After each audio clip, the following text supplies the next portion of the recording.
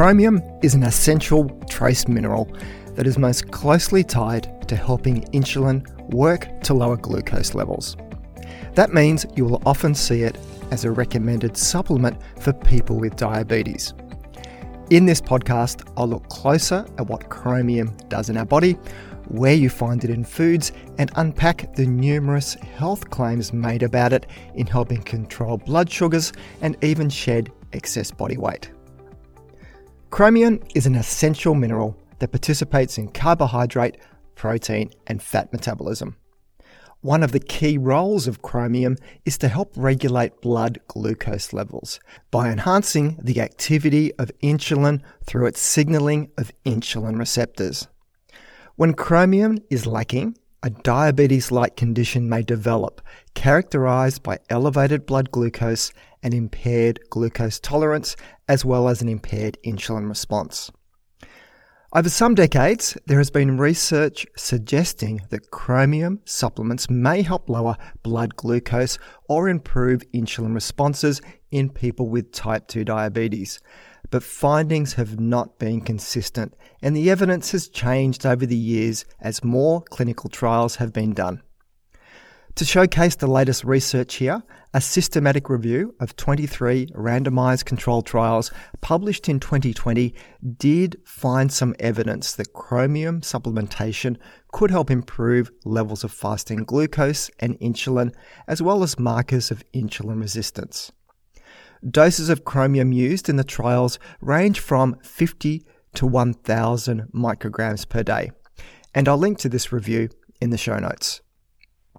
It seems though that when chromium is supplemented in people with normal or elevated chromium levels, no reliable effect on blood glucose levels is seen.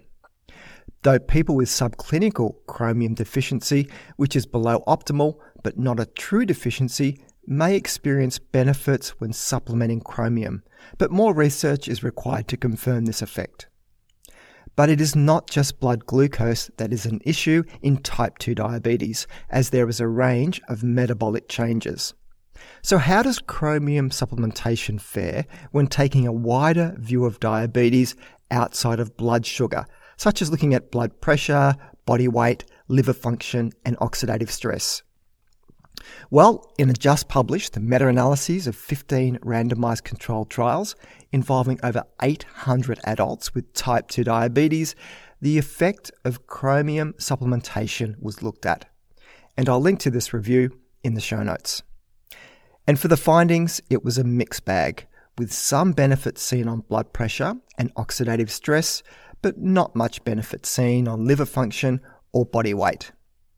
Doses of chromium range from 200 up to 1,000 micrograms per day, mostly in the form of chromium picolinate, which is one of the most common supplement forms of chromium that you'll find on the shelf. Now, perhaps those results are not so surprising, considering an effect of chromium supplementation on blood sugar is not universal, and it is insulin action that is the main role for chromium in the body. Not seeing a benefit of chromium on body weight is not so surprising.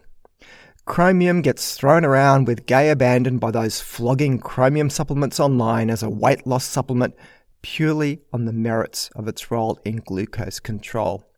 But that's despite little evidence that it has much of a role in weight regulation in people with and without diabetes, with a 2013 review of 11 randomized controlled trials finding just a tiny benefit of 0.5 kilogram on weight loss, and at a cost of side effects such as watery stools, vertigo, headaches, and skin irritation.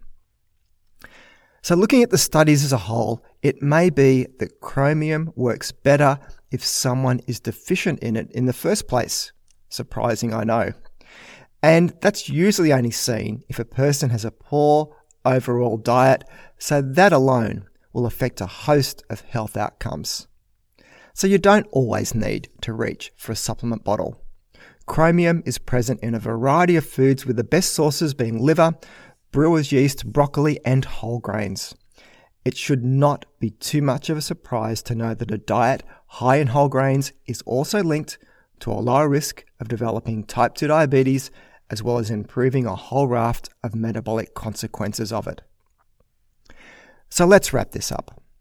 From the research so far, there is a weak case for advocating for chromium supplementation to help with aspects of the management of diabetes. But not everyone responds the same. And from my reading of the research, the effect is likely higher in those who are deficient in chromium in the first place. That is much better addressed by diet first, rather than reaching for a pill. So that's it for today's show. You can find the show notes either in the app you're listening to this podcast on, if it supports it, or else head over to my webpage at thinkingnutrition.com.au and click on the podcast section to find this episode to read the show notes. If you find this podcast of value, then please consider sharing it with your friends and colleagues, or maybe even leave a review. This all helps increase the ranking and reach of the podcast, which means a big win for credible, evidence-based nutrition messages while helping to dilute out the crazy and making the world a slightly less confusing place. I'm Tim Crowe, and you've been listening to Thinking Nutrition.